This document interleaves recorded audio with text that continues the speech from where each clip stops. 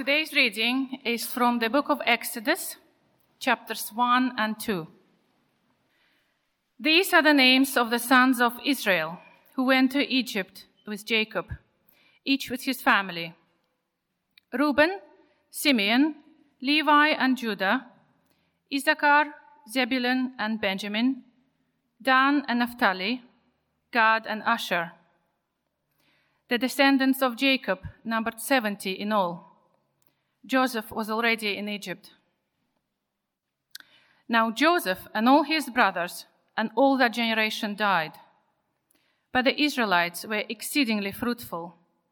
They multiplied greatly, increased in numbers, and became so numerous that the land was filled with them. Then a new king, to whom Joseph meant nothing, came to power in Egypt. "Look," he said to his people, "the Israelites have become far too numerous for us. Come, we must deal shrewdly with them, or they will become even more numerous, and if war breaks out, we'll join our enemies, fight against us, and leave the country." So they put slave masters over them to oppress them with forced labor, and they built Pithom and Ramesses as store cities for Pharaoh. But the more they were oppressed, the more they multiplied and spread. So the Egyptians came to dread the Israelites and worked them ruthlessly. They made their life bitter with harsh labor in brick and mortar and with all kinds of works in the fields. In all their harsh labor, the Egyptians worked them ruthlessly. The king of Egypt said to the Hebrew midwives, whose names were Shiphrah and Puah, "When you are helping the Hebrew woman during childbirth on the delivery stool, if you see the baby is a boy, kill him. And if it is a girl, let her live." The midwives, however, feared God and did not do what the king of Egypt had told them to do. They let the boy live. Then the king of Egypt summoned the midwives and asked them, "Why have you done this? Why have you let the boys live?" The midwives answered Pharaoh, "Hebrew women are not like Egyptian women. They are vigorous and give birth before the midwives arrive." So God was kind to the midwives, and the people increased and became even more numerous. And because the midwives feared God, he gave them families of their own. Then Pharaoh gave this order to all his people: "Every Hebrew boy that is born, you must throw into the Nile, but let every girl live." Now a man of the tribe of Levi married a Levite woman, and she became pregnant and gave birth to a son. When she saw that he was a fine child, she hid him for 3 months. But when she could hide him no longer, she got a papyrus basket for him and coated it with tar and pitch. Then she placed the child in it and put it among the reeds along the bank of the Nile. His sister stood at a distance to see what would happen to him. Then Pharaoh's daughter went down to the Nile to bathe, and her attendants were walking along the river banks. She saw the basket among the reeds and sent her female slave to get it. She opened it and saw the baby. He was crying, and she felt sorry for him. "This is one of the Hebrew babies," she said.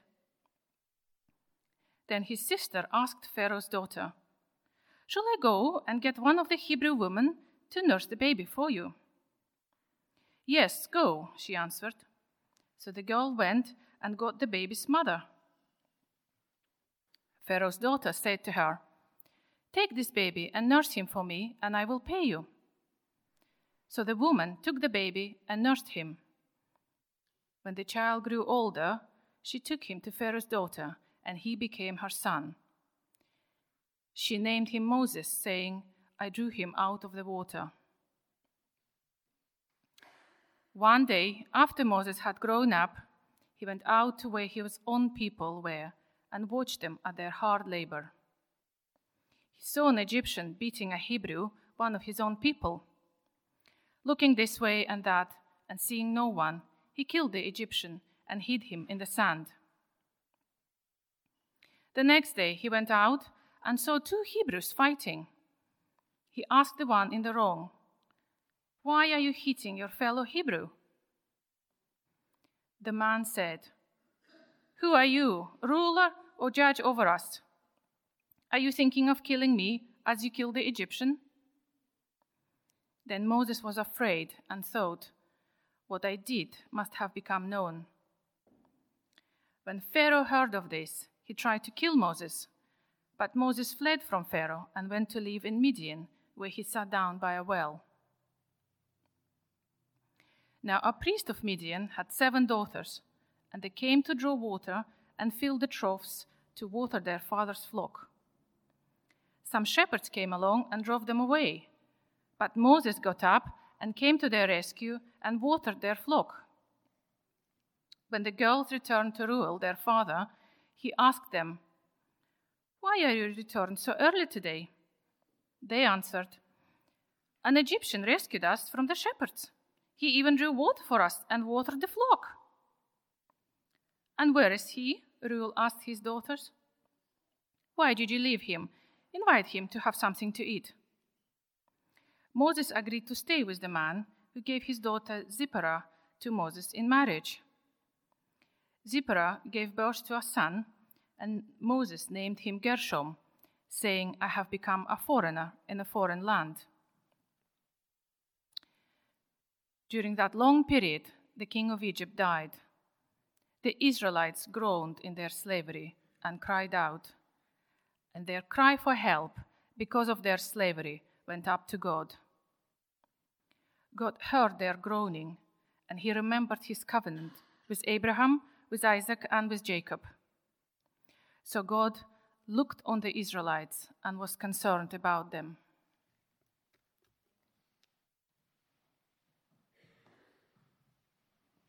Do keep that open. Let me pray.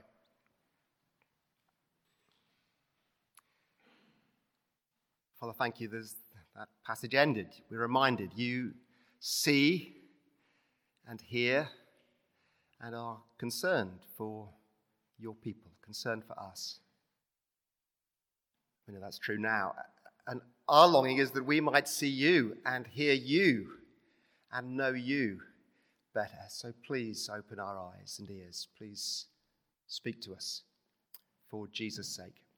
Amen. Jeremiah writes, "This is what the Lord says. Let not the wise boast of their wisdom.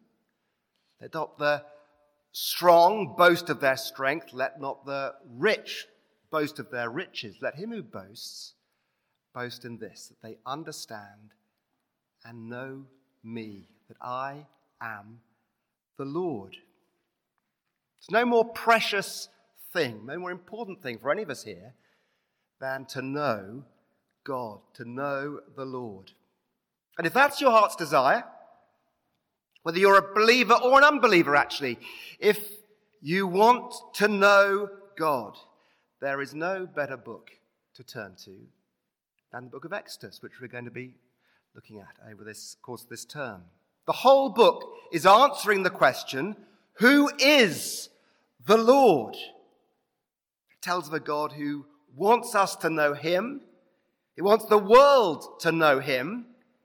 And throughout the book, he is helping us know him. He's showing us what he's like, what it means for him to be the Lord. It tells us of a God who saves his people out of terrible slavery, that they might serve him and know him. Just heard how it begins with the Israelites, slaves of Pharaoh, building store cities for him to keep his wealth, not for their benefit.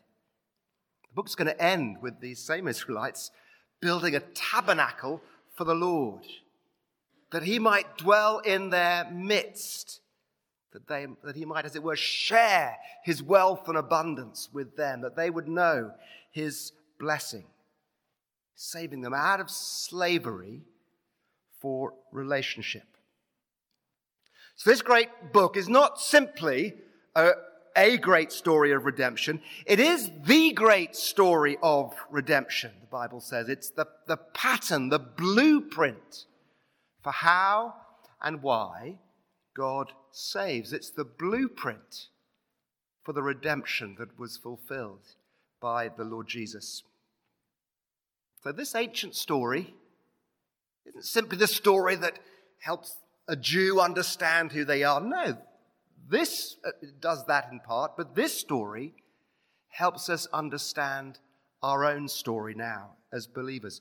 All of us once were slaves, actually facing a far more terrible and brutal and hopeless slavery, even than the one described here, slaves of sin and death. And wonderfully, we've been redeemed, that we might not simply know God in our midst, in a tent or in a building. More wonderfully than that, Paul says succinctly that we might know Christ in you, the hope of glory. That's what this book is about. If the book as a whole is answering the question, who is the Lord? Actually, the question raised by these opening couple of chapters really is, where is the Lord?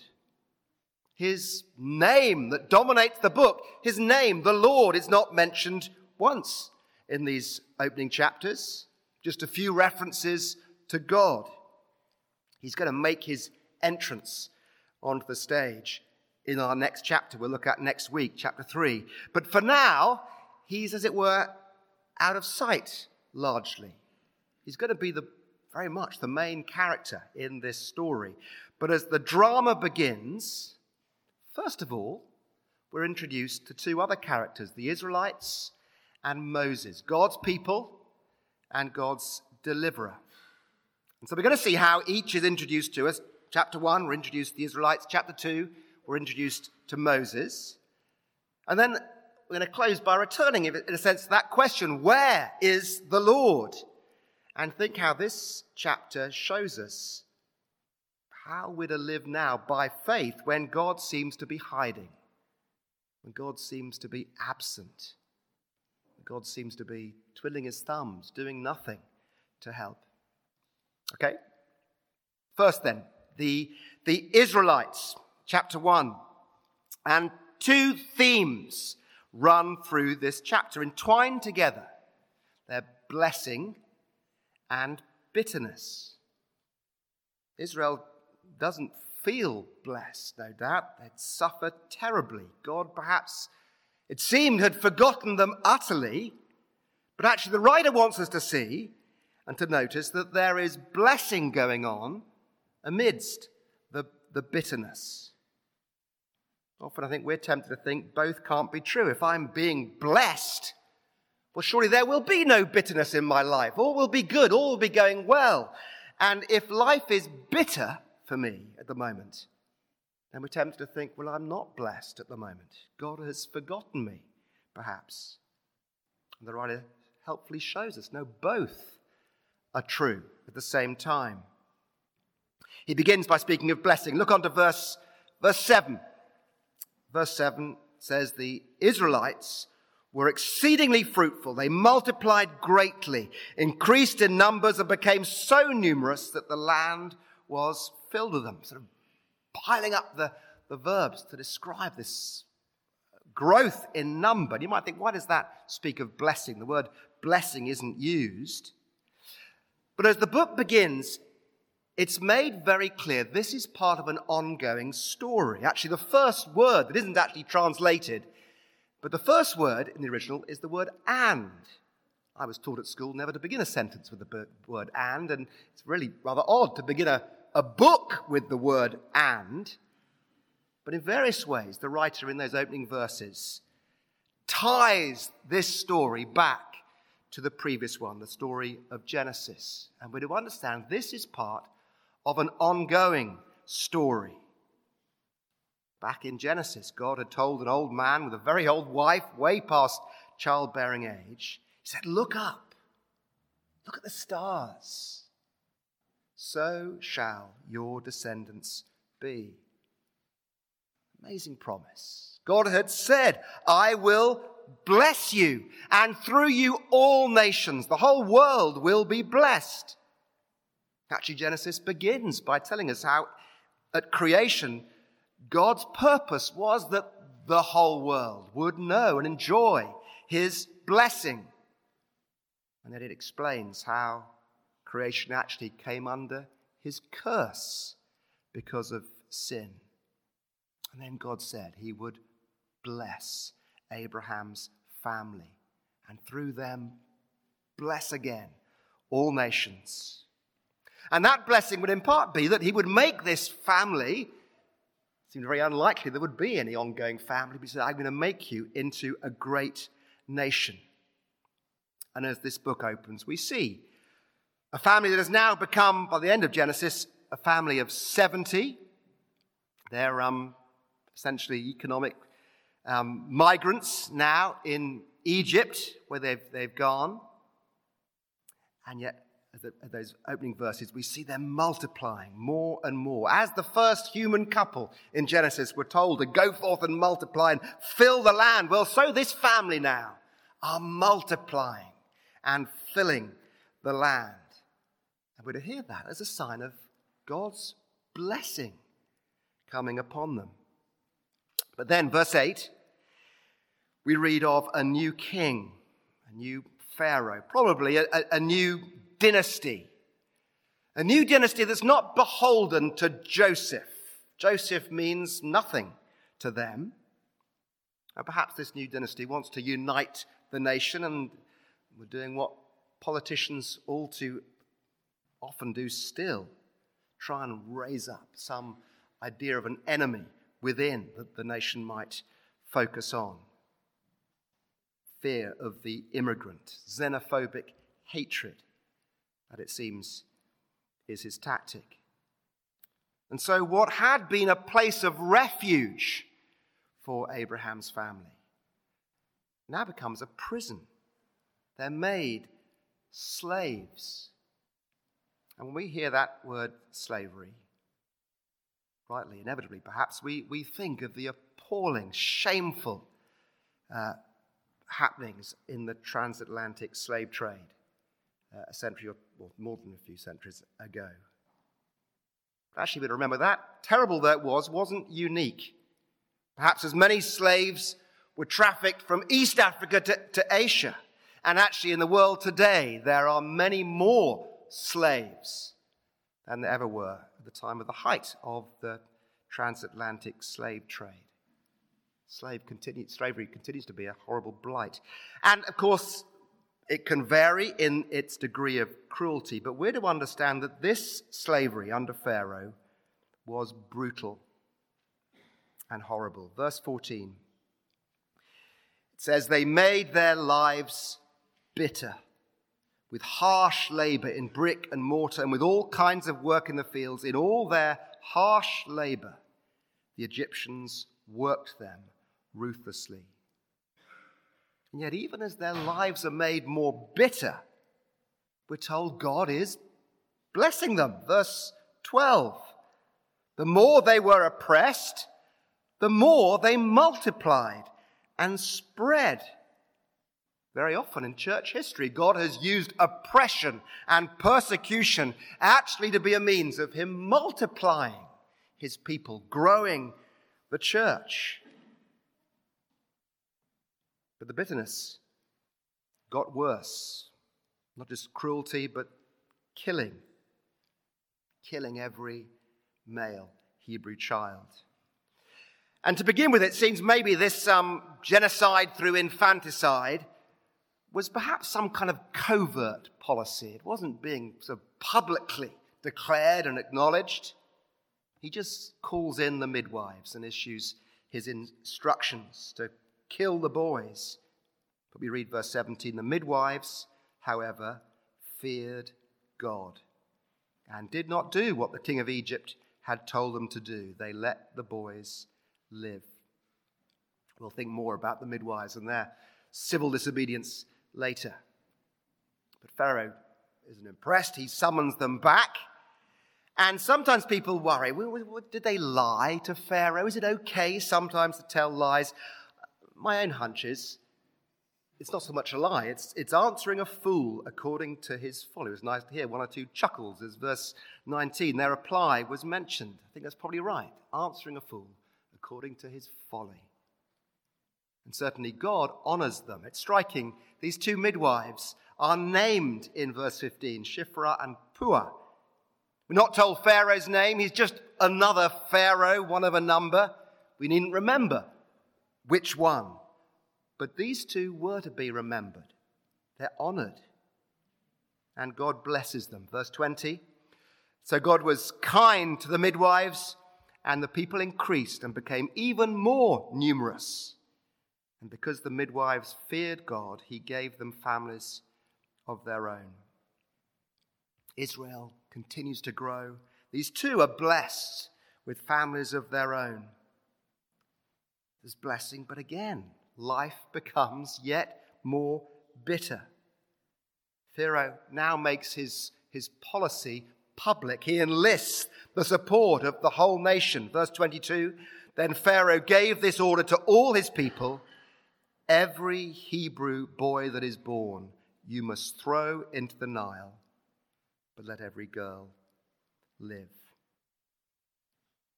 The Israelites were not feeling very blessed at that point. I guess they were thinking, where is God? Why doesn't he do anything?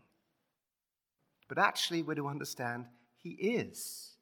Actually, he is fulfilling his promises. There is blessing as well as bitterness. And I guess many of us know that is often the way in our own lives. Bitterness and blessing. Sometimes it's hard to see the blessing. All we see is the bitterness. But God has promised in all things, even the bitter things, he is working for the good, for the blessing of those who love him.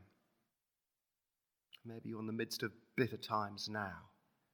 Just a reminder to trust, to look for God's blessing in the midst of it. Well, that's chapter 1, introduced to God's people. Now, chapter 2, we're introduced to God's deliverer, Moses. Moses is going to be the sort of key human figure in this book. In lots of ways, he's a key figure in the whole Bible. Though actually, in some ways, in these opening chapters, I think the writer especially wants us to notice the women as key players here, those midwives in chapter 1. Pharaoh was trying to deal shrewdly with the Israelites, and they make a fool of him, actually. He's outwitted here too by Moses' mother and sister. Even his own daughter, the princess, makes a fool of him. Often in the Bible, actually, women of faith, women of courage are the key to the next bit of the story. Think of Ruth or Hannah or Mary. And I think it's true here too. As the chapter opens, I guess we're to imagine every Israelite couple praying for daughters. That's what they long for. And yet we read of Moses' mother, verse 2, she became pregnant and gave birth to a son. It should be a wonderful moment. You can imagine alarm, shock, horror. Oh no, a boy might well have been the reaction. But it goes on. When she saw that he was a fine child, she hid him for 3 months. A rather odd thing. I don't think we're to think that if he'd been ugly, she'd have chucked him to the crocs in the Nile. I think that's the point. Every mother thinks their child is fine. The word actually is the word good. And there's lots of echoes of Genesis in the start of this book. And it's the word good is the word used of God at creation in Genesis chapter 1 when he saw what he'd made. And he says it was good. It was very good. It perfectly fulfilled his purpose. And maybe that's kind of the sense that Moses' mother had some sense that this child, this boy, in some way would fulfill God's good purposes. She saw him as no ordinary child. That's how Stephen puts it in his speech in Acts chapter 7. So anyway, she hides him for 3 months. That must have been a pretty awkward, stressful time for her and the family. But then when she feels she can do that no longer, she gets a basket, lines it with pitch, and floats it among the reeds in the Nile, sort of keeping the letter of the law. Put your baby boys in the Nile, but not really keeping the spirit of the law, of course. And you might wonder, what is she hoping for as she does that? And it's not made clear. Although that word that's used for the basket is the only other place it's used is in the story of Noah. It's the word our footnote tells us is used of the ark. So maybe there is just some sense in that word being chosen that she was hoping, trusting that this basket might be a means by which this child would be kept safe amidst the waters of death. How that would happen, it seems they don't know. The sister watches to see what is going to happen. And she sees Pharaoh's daughter come to take a bath. She sees the basket, hears the crying, and we're told, verse 6, she felt sorry for him. And I think we're to understand that very clearly as a godly response. At the end of the chapter, we're told of how God sees and hears and is concerned. So this princess isn't just thinking, oh, good, a baby.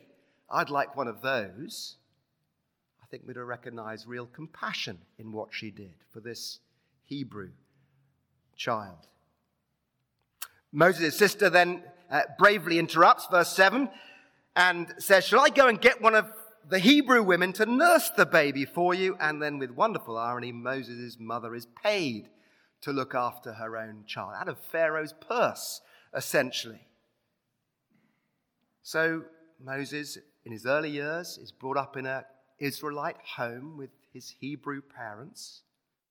And then once older, raised with all the privilege and education and wealth of the palace, and raised there by an adopted mother who I think had real sympathy, we're to understand, for the Israelites. That terribly evil decree that Pharaoh had made, wonderfully, God used to bring Moses into the palace to help prepare and shape him. Then we have to jump on 40 years later, verse 11. One day after Moses had grown up, he went out to where his own people were and watched them at their hard labor. He saw an Egyptian beating a Hebrew, one of his own people, looking this way and that, and seeing no one, he killed the Egyptian and hid him in the sand. Maybe looking each way was a sign he didn't want anyone to see.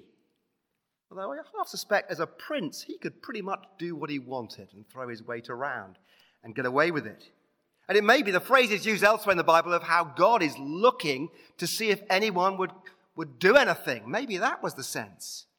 He was looking to see if anyone would step in and correct this injustice. And when no one does, Moses chooses to do so. He'd have to kill a lot of Egyptians if he's going to rescue the people that way. It's not a wise thing that he does, but I think we're to see it does reveal something of his character. He's someone who sees and cares for his people. He's someone who cares about justice. And it seems it was for him an important moment of choice as to who he would identify with. But for all that, his own people reject him.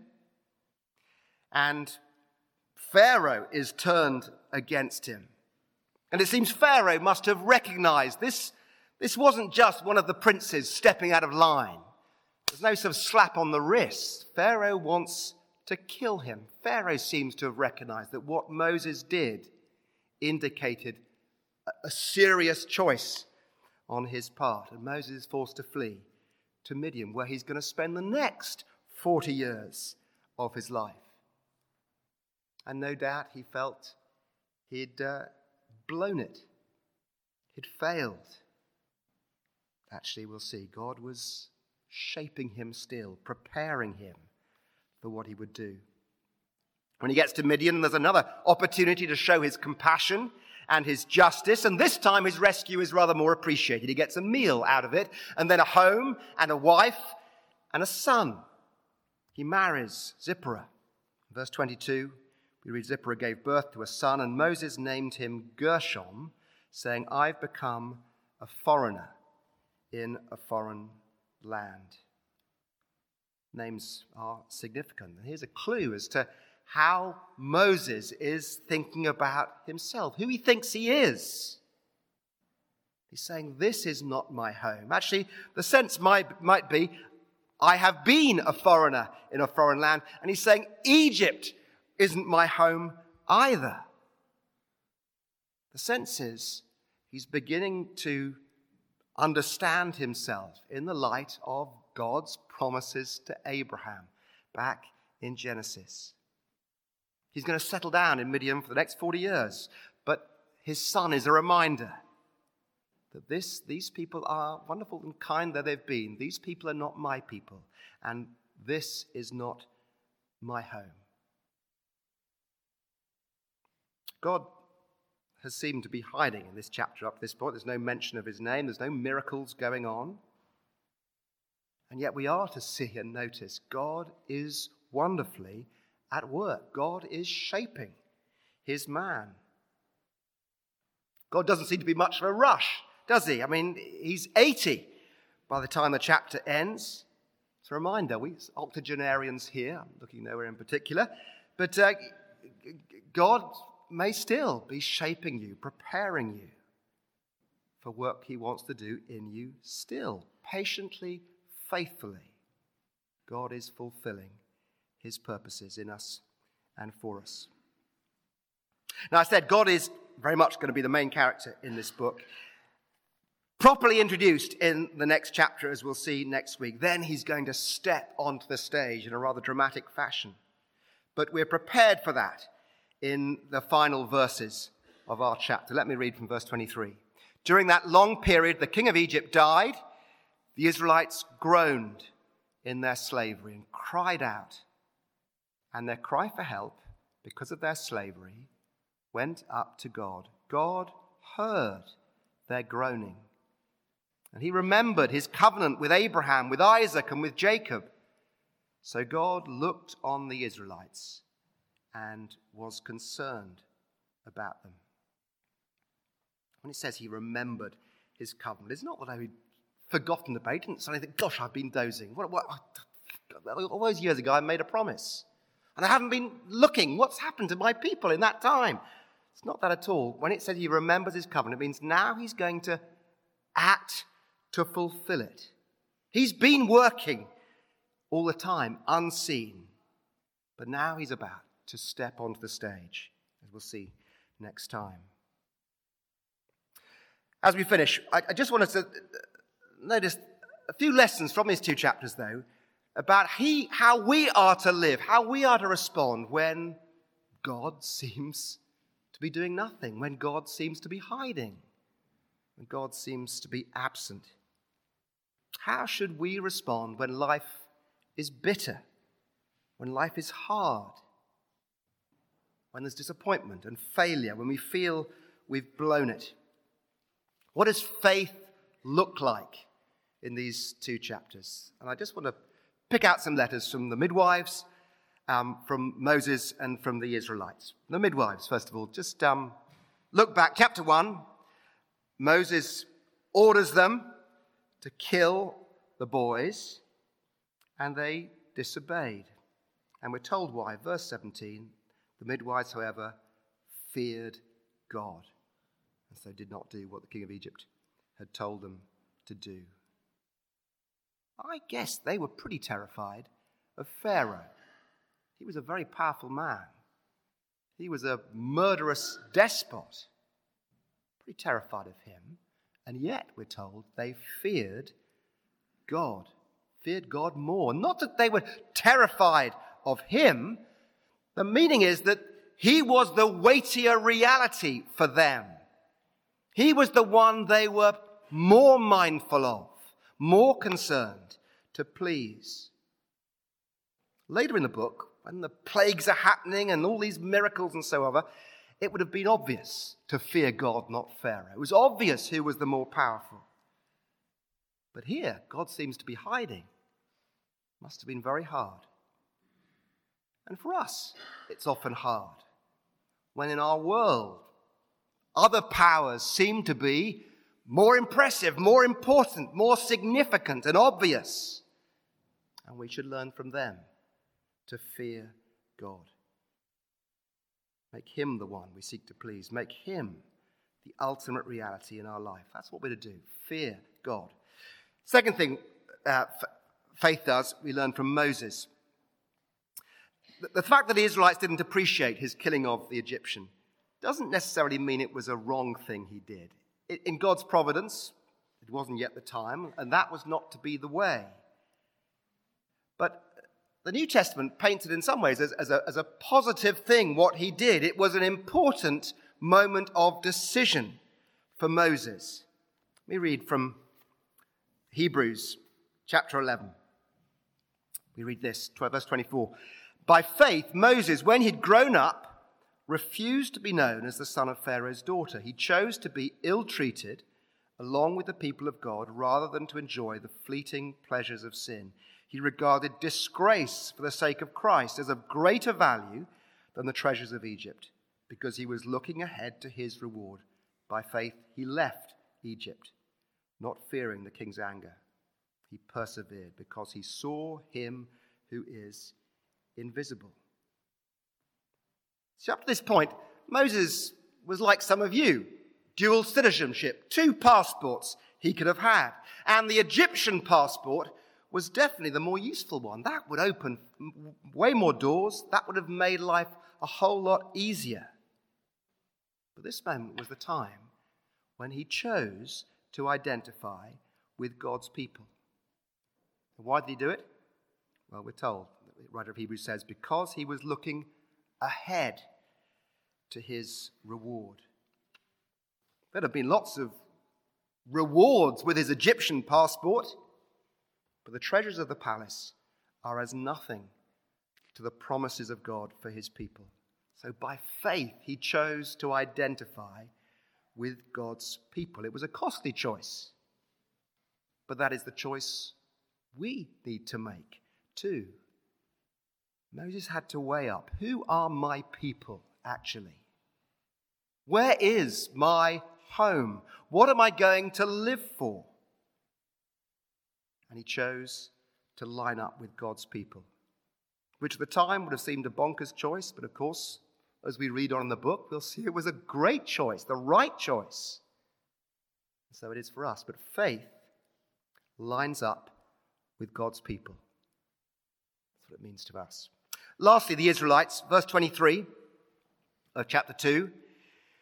We read, during that long period, the king of Egypt died. The Israelites groaned in their slavery and cried out, and their cry for help because of their slavery went up to God. What else does faith do in hard times, when life is bitter? And when, if anything, things seem to be getting worse, not better. What does faith do? Faith cries out to the God who does hear, the God who does see, the God who knows and cares, and whose promises will never fail. We've sung, actually, one of our songs, and the Bible tells us, the New Testament tells us, that for us we groan still in these days, as they did. Us too, we have to wait. We have to trust God's promises. But as we do, we are to cry out to him by faith. And for some of you here, I suspect those final verses are verses you particularly need to take away with you. God maybe seems to be hiding. God seems to be doing nothing. Life may be very bitter and hard at the moment. And yet you ought to know, God sees. God hears. His timing may well baffle us, but he hears our cry, and his promises will never fail. Let me pray.